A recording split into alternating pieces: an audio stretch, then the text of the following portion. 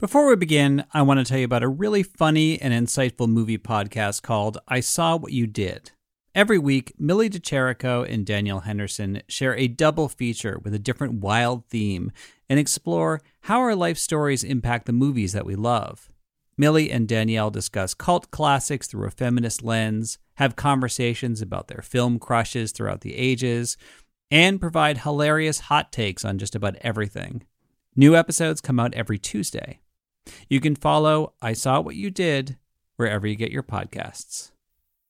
The Moth is a great podcast to hear true stories told by people from all walks of life in front of live audiences. And The Moth is bringing you a very special episode about a galaxy far, far away. In honor of May the 4th, or Star Wars Day, they're going to feature hilarious and heartwarming stories about the way that Star Wars has changed people's worlds. Listen now by searching The Moth on Spotify, Apple, iHeart, or wherever you get your podcasts. You're listening to Imaginary Worlds, a show about how we create them and why we suspend our disbelief. I'm Eric Molinsky. Until recently, I didn't realize that military science fiction is a subgenre on its own, which is interesting because the military shows up in science fiction all the time, although usually they just make a brief cameo before the big alien or monster wipes them out and the superheroes come in to save the day. And if the hero is in the military, there's no guarantee the military will be portrayed with any sense of accuracy, and most civilians wouldn't really know the difference. I mean, for the last 10 years, I've been reading stories about veterans who come back from Iraq and Afghanistan feeling like the rest of us just can't understand what they've been through. And I think it's no coincidence that the genre of military sci-fi took off in the early 70s when the draft was ended and the all-volunteer army was established. Now, some authors had direct battlefield experience, and that was part of the genre's appeal, that sense of verisimilitude. And then there are writers like Linda Nagata, who just did a lot of research for her Red trilogy, which is very high-tech, near-future military sci-fi.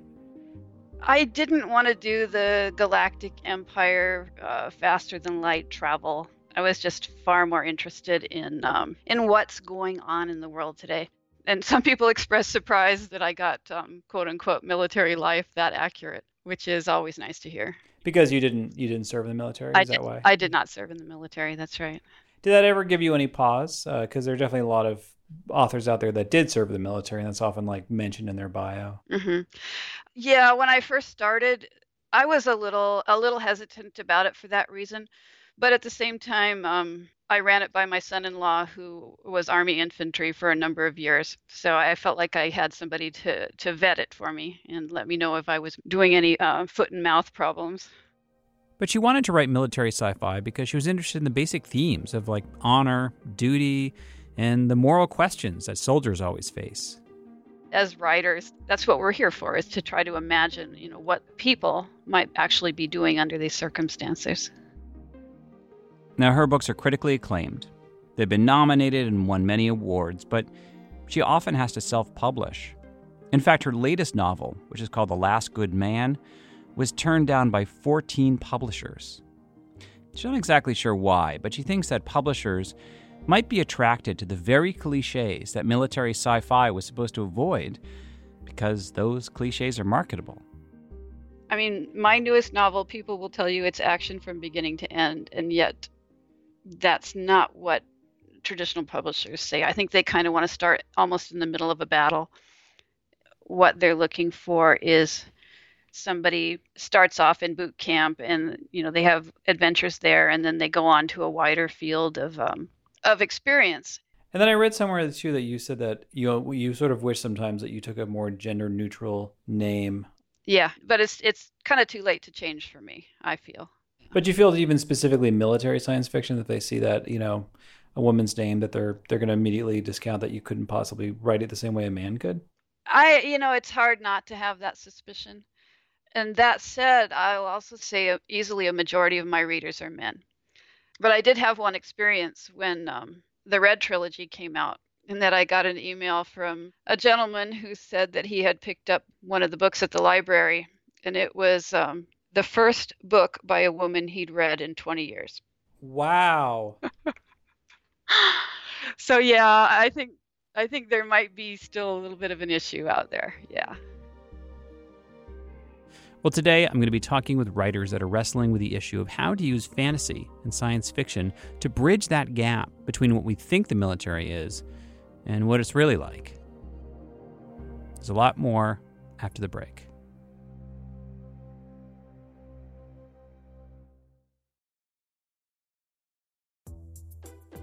Taylor Anderson is a jack of all trades.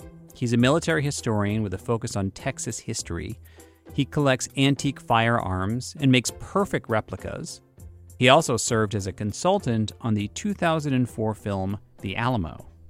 Anytime a cannon fired, I had to be there, and it was pretty grueling in a lot of ways. He also had a lot of downtime when he was on set. So one day he was talking with the crew about other famous last stands in history. After several discussions of different examples, I said, well, what about the U.S. Asiatic Fleet? And nobody knew what I was talking about. The Asiatic Fleet was a division of the Navy that disappeared in the Pacific about a year after Pearl Harbor. I was kind of disappointed and stunned, in fact. And I thought, well, I've always enjoyed writing, but I never had, finished anything, to be honest with you. I had too many other things I had to do. And by writing, he means writing fiction. But he couldn't stop thinking about that lost fleet. And he wondered, what if they didn't all die? What if they ended up in a parallel dimension? And that's when he began writing his series, The Destroyer Men. Now, as a military historian, the thing he finds so endearing about the Asiatic Fleet, the reason why he really wanted to write about them, was that they were relics from World War I. Those ships should have been decommissioned, not sent back into battle. They didn't have very good sound equipment for detecting submarines, and they had virtually no anti-aircraft capability. When they were confronted with the cream of the Japanese Navy, which was the most modern Navy in the world, arguably by any account, they were at a distinct disadvantage, and it was a harrowing ordeal, and several of those ships literally did disappear without a trace. It's funny, you saved them through fiction in a weird way. Well, I guess so. And I specifically, deliberately didn't use any ships that actually saw service in World War II, because they had real wartime records, and I figured that doing such a thing would disrespect that. Although he did not send them to a cozy, cushy parallel universe, he sent them to a world where the dinosaurs were not wiped out by an asteroid, and life on Earth evolved very differently. And so these humans from World War II team up with the highly evolved primates from this dimension, a species called Lemurians, who are like a combination of humans and lemurs. And this from the perspective of people in the 1940s that didn't know nearly as much about, dinosaurs, for example, as we do today. Even to this day in the series, they have come to the conclusion that, things are really tough here and we have a lot to deal with, but we were dead back there. Maybe we're here for a reason. When it comes to the ship itself and the crewmen, he is meticulous in terms of the historical, technical details. He also wants to debunk a cliche you see in a lot of mainstream science fiction, that if the military were to face this fantastical enemy they didn't train for, there'd be no way they could adapt or improvise. Or the cliche that they're always seeking to engage in combat or to dominate. And that's not the case at all. The warfighters are the people on the front lines. They're the ones that are most affected, and they're generally going to be the least inclined to engage in combat if it can be avoided. Because the underlying theme in the story, in the whole thing, is to do the right thing as you see it, even when nobody's looking. Absolutely nobody's looking. As you can tell, he's a pretty deep reverence for the military. Many of his relatives were veterans, but because he had an old football injury, he wasn't able to make it past ROTC. And that's one of the biggest regrets in his life. In fact, if there's another parallel timeline that he thinks about, it's what his career would be like in the military. I think about it because all my friends that either went on to serve and some, have now retired from the military. I think of the time that I would have had, with them or in the same service. But at the same time, I think of all the other experiences that I've had and wouldn't have had that have brought me to this point. And I certainly wouldn't have had my daughter And his daughter is now in the Army. I'm so proud of her. I almost burst all the time. Now, I was curious about the feedback that Taylor gets, because military science fiction usually isn't this fantastical. Well, it turns out the first group of fans that were attracted to his work were furries, people that dress in animal costumes. They were posting all these drawings they had done of his Lemurian characters, the highly evolved primates from the alternate universe. And until they found him, Taylor had never heard of furries before. They would actually start arguing with each other on my website and having fights and things like that. And I finally said, look, I'm perfectly fine with y'all dressing up as critters. I dress up in different uniforms and things like that when I'm just demonstrating our artillery pieces. I have no problem with people dressing up, but I'm not one of you. If I was a creature in the woods, I would probably be a predatory creature that would eat most of you. Now, the feedback he got from people who were serving the armed forces was more what he expected. Like everybody else, they want to see versions of themselves they recognize in fiction. I get so much feedback from the military, guys that are reading my books, that are deployed. And one particular guy that we've become friends just emailed me out of the blue that he'd been blown up and had traumatic brain injury and was relearning to read in the hospital by reading my books. And it's been very, very humbling. But to answer your original question, there's quite a contrast between different people, but so many of them are fascinating. There's people that role play in that universe. There's people that have come up with board games and painted thousands of miniatures, and they'll send me pictures of them, and I think that's just wonderful. But, every person's experience in the military is different. And those differences play out within the genre. In fact, let's leave rural Texas and come back to New York City, where Mike Cole lives. Mike served 3 tours in Iraq, and today he works for, actually it's kind of a top secret job. I work for a large metropolitan police department. I'm not allowed to tell you where it is, but if I move out of the 5 boroughs of New York City, I lose my job. But that should not give away where it is I work, that I have a First Amendment right to tell you where I work. Now, Mike grew up in the suburbs outside the city, which sounds pleasant, but it was rough for him. I grew up a nerd, and when you grow up a nerd, I couldn't get dates, and I got my ass kicked a lot, and I had a hard time making friends, and I was super isolated. So he spent a lot of time at the gym. And then, your body's changing anyway when you're that age. And so I suddenly developed violent power overnight. Violent power? Violent power. I suddenly had the ability to project myself violently, which I had never had before. Because if I ever tried to throw my weight around before that, people would have laughed in my face. And when you're not really raised, which I wasn't, I kind of turn into a monster. I turn into a bully. I turn into a bad kid. And I think back on who I was, and I kind of shudder. And it wasn't until, really right around 9/11 that I had figured out that professional violence was a thing that I had an aptitude for and that I wanted to participate in, and that there was a way I could do it, was just and good, and that served other people. Mike says he enlisted because he believed a lot of stories that weren't true, like that Saddam Hussein was responsible for 9/11 because he was in league with Al-Qaeda. And once he got to Iraq, he had a rude awakening. Maybe someone smarter than me would have just pulled stakes and walked, send me back home, or I'm not doing this or whatever. But I was part of the reason that war started. I stumped for it. I supported it. I wanted it.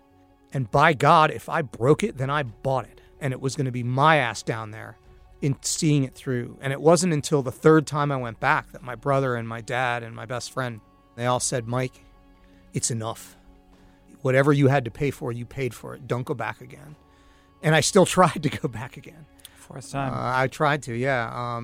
The 4th time I tried to get an Afghanistan tour. At the time, there was this weird reservist program where O2s, at the time I was an O2, could just sign up for these essentially suicide missions like MRAP Commander. You drive around the Korangal Valley until someone blows you up.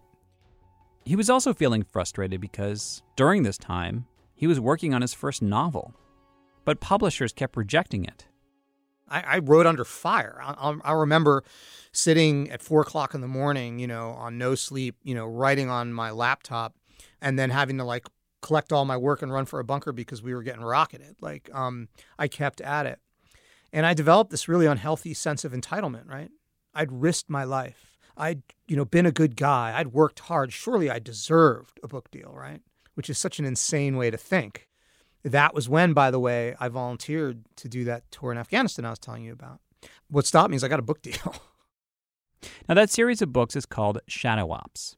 And he came up with the idea pretty early in his military career, when he was working a desk job at the Pentagon. I don't know what experience you or your listeners have had dealing with the military, but people think of firepower and force when they think of the military. It's not what I think of. I think of rules. The military is the greatest rule-generating institution in the world. They have a rule for everything. But I'm walking around the Pentagon, and like every good nerd, I'm thinking, well, what if there were elves? What if there was magic, right? And I know exactly what the military would do. They'd make rules. They'd cover it in rules. They'd make it every aspect of using magic or interacting with magical creatures so rule-bound that they would manage to make magic boring. They would cover it in red tape. That's actually why I like the series. It feels like such an American response to magic. I mean, this isn't the world of Harry Potter where magic is left to these elite academic institutions. Well, the prime minister doesn't want to have anything to do with it. Now, his world of magic is regulated, top to bottom. And people throw around acronyms like SOC, which stands for Supernatural Operations Corps. He really wanted to capture the way the military and the law itself try to project the sense of authority and control when dealing with wildly uncontrollable things. Because life doesn't give a fuck about rules, right? Inevitably, some good person would fall into cracks between the rules and get crushed. And that is his main character, Oscar Britton. He starts out as a model soldier who works alongside government-approved sorcerers to take down rogue sorcerers. And then Oscar discovers he has magic within him. He panics and runs and learns the hard way how the military neutralizes and co-ops magic users.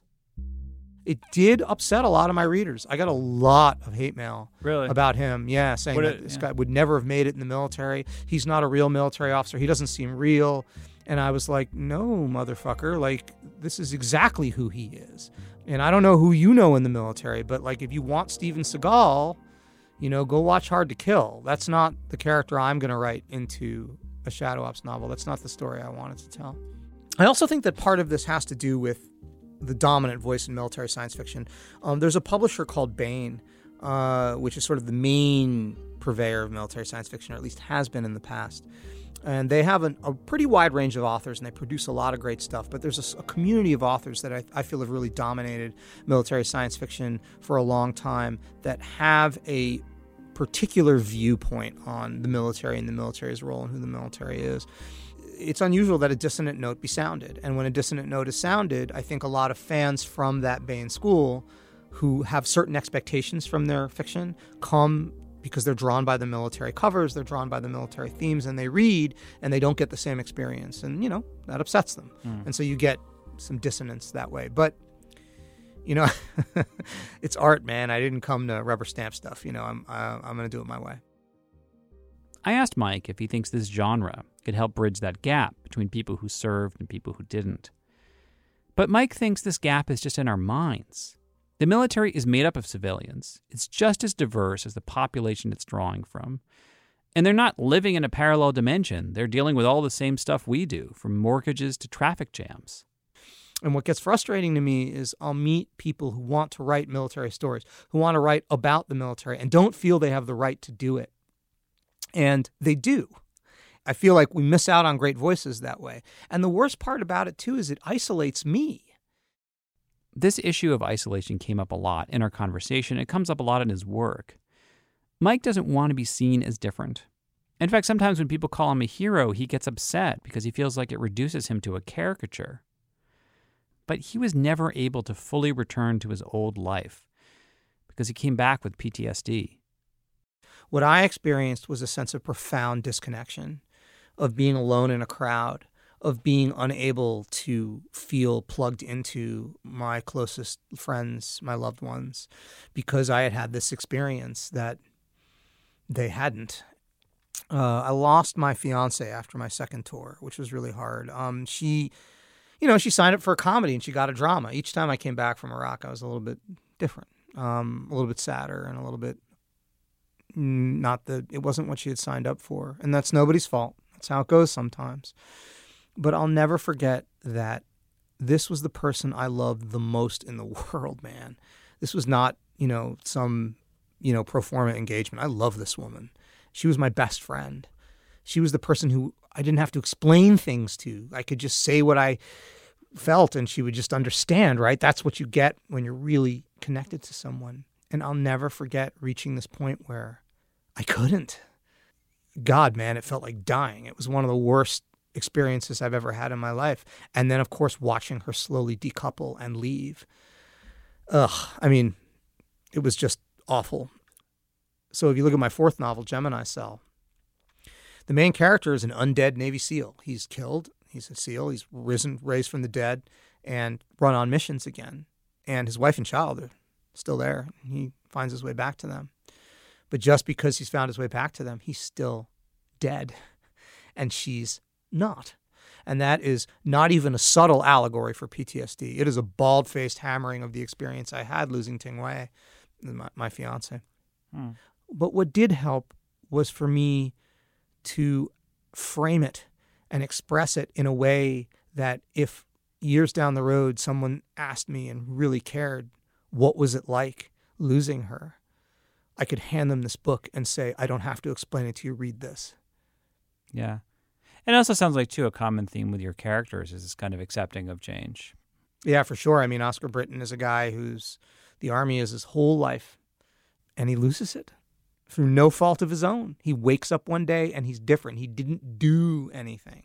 So yes, it is absolutely about sudden, traumatic, and permanent change and having to reinvent yourself in the face of it, for sure. And whether we've served or not, we all have our own wars to fight. Some are personal, some are political, some are physical, or psychological. And if this genre can help us bridge those gaps in our lives, then I think it's fulfilled its mission. Well, that is it for this week. Thank you for listening. Special thanks to Linda Nagata, Taylor Anderson, and Mike Cole, who says the military really does have a rule for everything. There is an authorized sneeze. I'm not exaggerating, in the Coast Guard. What does it sound like? It sounds the same as a normal sneeze. But if you're doing it correctly, you're maintaining 3 feet of social distance. You are turned away from the nearest person and you are sneezing into the crook of your elbow. Not your hand, not your wrist, not your forearm, your elbow. Hajoo! It's actually a pretty good rule in general. Imaginary Worlds is part of the Panoply Network. You can like the show on Facebook. I tweet at @emalinsky. And my website is imaginaryworldspodcast.org.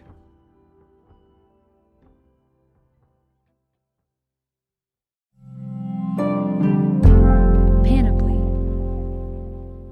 Welcome to a journey into the heart of the Texas Renaissance Festival, the nation's largest and rowdiest celebration of medieval fantasy. But what lurks beneath the facade of tights and turkey legs?